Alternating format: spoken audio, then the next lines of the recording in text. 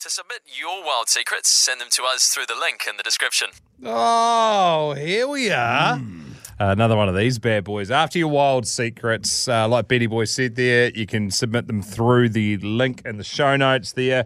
And we're celebrating Valentine's Day. It is just around the corner, and we're after your wild secrets. They don't necessarily need to be in the bedroom, but they can be.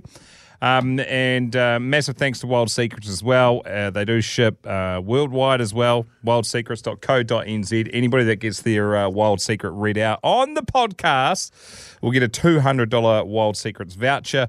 And sex toys are your wingman in the bedroom. And I don't think anybody's taken an actual wingman on a Valentine's date, so why don't you take your wingman in the bedroom on your Valentine's date? Might be able to work in Who's that guy watching from over there? Yeah. Yeah. He's my wingman. Doesn't need to be in here. Yeah.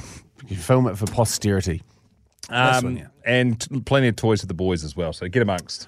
Away from Mother City, Cape Town, fellas and fellettes. Away means hello.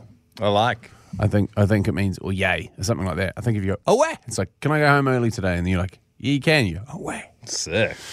May have fucked that up. Apologies if I have. Anywho, expat Kiwi here, wondering when you guys will be over to tour Africa. Maybe you can follow the ABs on their tour in South Africa later this year. Just putting it out there. I would love to. I would literally love to. And we actually have, we spoke about this on the podcast before quite some time ago. On our bucket list / fucket list, you've got to do it before you die, was the Giraffe Manor in Kenya. And someone got in touch and was like, hey, we'd love to host you guys if you were to make it over here. So yes, it is definitely something I would like to. It's not one of those ones you can just go and turn up and be there for a week. I reckon you've got to go put a couple of months in there. Big old place. Do you know what I'm figuring out? Is my day job gets in the way of heaps of shit. 100%. 100%. Absolutely. Fucking ball and chain, but with a little pop sock over the end of it, you know? I love it to bits, but we can do all that stuff probably when we're retired. Yeah. We need to get overseas. We really want to take the podcast overseas at some point. Yes.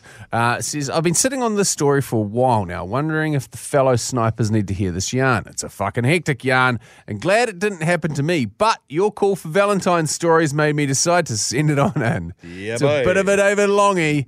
Has nothing to do with Valentine's Day, although there is love involved, I guess. Names will be changed and little towns not mentioned for obvious reasons, as you will discover later. In the late 2000s, I was on my OE in the US and Canada, drinking piss, banging birds, snowboarding and playing rugby when the weather allowed. I ended up finding a decent job in a town of roughly 80,000 people in British Columbia. BC, as it's otherwise known, I joined the rugby club and was soon immersed in the club, making lifelong mates and getting to see all the parts of the province and even parts of the states where we played. So basically, it's right on the border of the states. So when we went to Sun Peaks, which is in BC, you fucking drive along basically opposite the American border. They got a hard out wall at that end? Fuck all, mate. Nothing. It's got a fence. Yeah, most of the time the guy that we were with was you just wave at the guy because he's your mate you went to school with, who's man in the Canadian side, and he's mates with the American dude, and they just fucking shuck a bra and win you back, and it's a bit mellow. Okay. Definitely not like the bottom part of the States. You know? Anywho, I joined the rugby club, was soon immersed in the club, blah, blah, blah, blah, blah. This involved a 4 to 5 hour bus trip, or pub crawls, if you will, on the regular. Now, being immersed in the club, I made some really great mates during that time, so much so I got invited to, let's call them old mates' bachelor party, organised by a few of the rugby lads, a strapping 32-year-old prop with a heart of gold. A group of about 10 of us sat about and hatched a plan where we would steal him away for a weekend in Vancouver. He and his best man, who was our tight head and hooker, had grown up together and knew each other's families for close to 25 years at that time. Our old mate was the oldest of 4 in the family, and this is important. We left after a quick breakfast at the old Timmy's on Friday. Timmy Hortons. Sorry, side note. Tim Hortons, fucking great wee establishment. Slack. What sort of food is it? What is it? It's kind of like, it's like a Canadian version of Starbucks. Oh, yeah. Yeah, but cheaper. Cool. Yeah. And, they do delicious food there. Breakfast at the old Timmy's on Friday morning for a 4-hour drive to Vancouver, stopping at various points along the way to indulge in an odd beverage and groom challenge, and got into Vancouver in the late afternoon. We checked into our hotel rooms for the weekend, dropped our shit and headed into the city for a warm-up to the main game on Saturday. Bars were frequented. Beers were consumed, more challenges were completed, and a strip club was visited. A great night full of great stories, great banter, and jovial celebrations of our soon-to-be wedded mate. As we rose on Saturday, heads slightly hazy, we were picked up for our first adventure. A morning of mountain biking up at Whistler. What could go wrong? Fuck that. That'd be a little bit dusty. There's nothing. Yeah, Can't wait to get on a bike this morning after the warm up to the stag do. Yeah, there's nothing more brutal than somebody going, rightio boys, up you hop, pack your shit. We're on a 7-hour hike to a fucking dock hut to go and smash more piss. You're like, just fuck, how much for a helicopter? I've got no money. I jerk him off with my bumhole to make it happen. Well, as it soon turned out, not too much. Upon arrival, we were briefed on safety in inverted commas, disclaimers were filled out, and we were duly informed that a grizzly bear had been spotted on the trails the day before and to not ride alone. That's a big fuck that from me.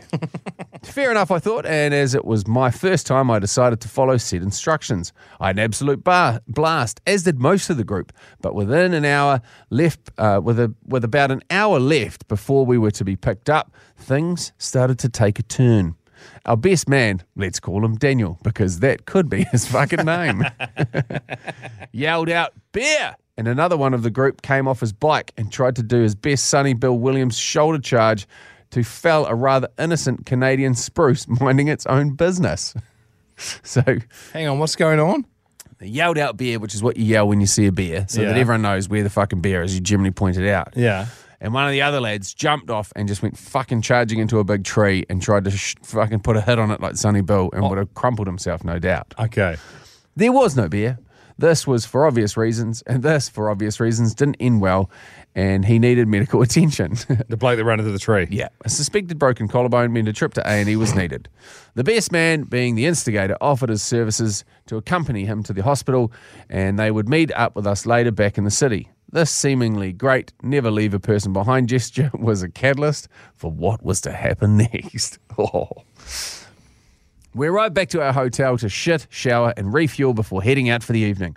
Whilst our bachelor was in the shower, one of the party disclosed that he had duly booked a private dance for him to set off his night in style. What a fucking champ was the consensus. And then another plan was quickly hatched. She was to meet us in the hotel lobby bar at about 3:30 p.m, where she would be taken up to his room. Said dance would occur in private. Why don't we tie him to a chair, put a bag over his head was the suggestion, which received raucous approval.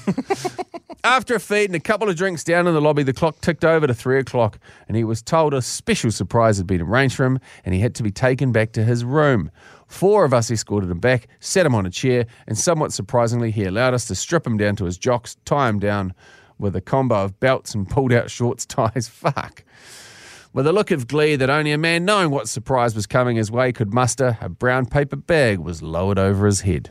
Ooh, my, what a surprise it would be. He was told under no circumstances that the bag was to be taken off, and that if he did, his surprise would not happen. With that being said, we fucked off back down to the bar to wait for Dakota to arrive. Yeah. Place name or spice is generally key for a ripper.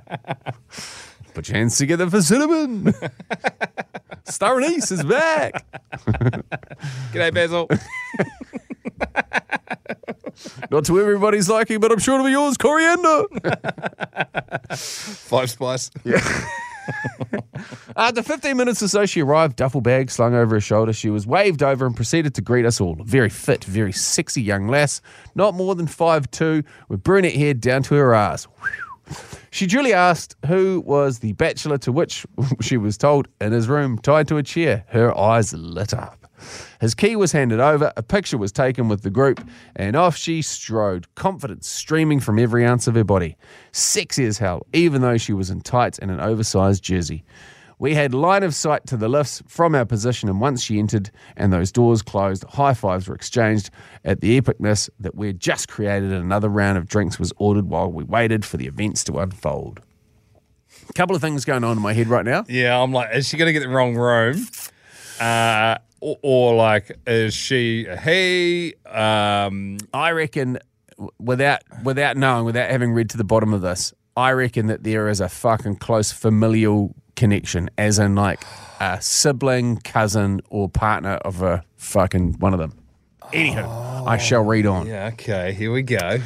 I guess it's about 15 minutes after those doors closed that they opened again, revealing a scantily clad cowgirl in hot pants and a bikini looking very much like the brunette that had not so long confidently entered the elevator. Duffel bag over the shoulder, she stormed over, threw the key at us and bolted out the front entrance. Fuck, that was weird. Did you pay her already? Was asked. Only a deposit, was answered. That was enough of an answer to get us all up out of our chairs and up to the room in record time. He was still sat in the chair, tied down, unable to get free. The brown paper, however, was off, and a sullen and sad look was on his face. He put his head in his hands when he could, and when asked what the fuck happened, his reply was, "Don't worry, you don't want to know." Fuck, I beg to differ. Fucking tell It us. sounds like it happened super fast. He said, "It's fine. I don't want to talk about it." He got dressed and proceeded to inform us that he had needed a drink to forget about what had just transpired. Back down to the lobby to wait for the best man, Dan, and our wounded warrior, who were already en route to return. Not even 10 minutes later, our juror returned to the fold, and upon seeing a very mellow table of lads sipping away quietly, talking to one another, Dan asked what the fuck was going on. "I don't want to talk about it," was the reply from our bachelor. They were told of the events that had unfolded and with a shrug of the shoulders, he was told to perk the fuck up, and we headed out into the city. Granted, our bachelor did perk up, although he wasn't his usual self. The incident was forgotten and a fun night was had by all until we returned to the hotel where the subject of the incident came up again. Our bachelor had retired to his room at this stage, and the photo that was taken earlier of the group and Dakota was shown to the best man. And I fucking kid you not, he could have sucked all of the oxygen out of the room and his eyes nearly popped out of his fucking head. That's his sister, was his gasp. Oh!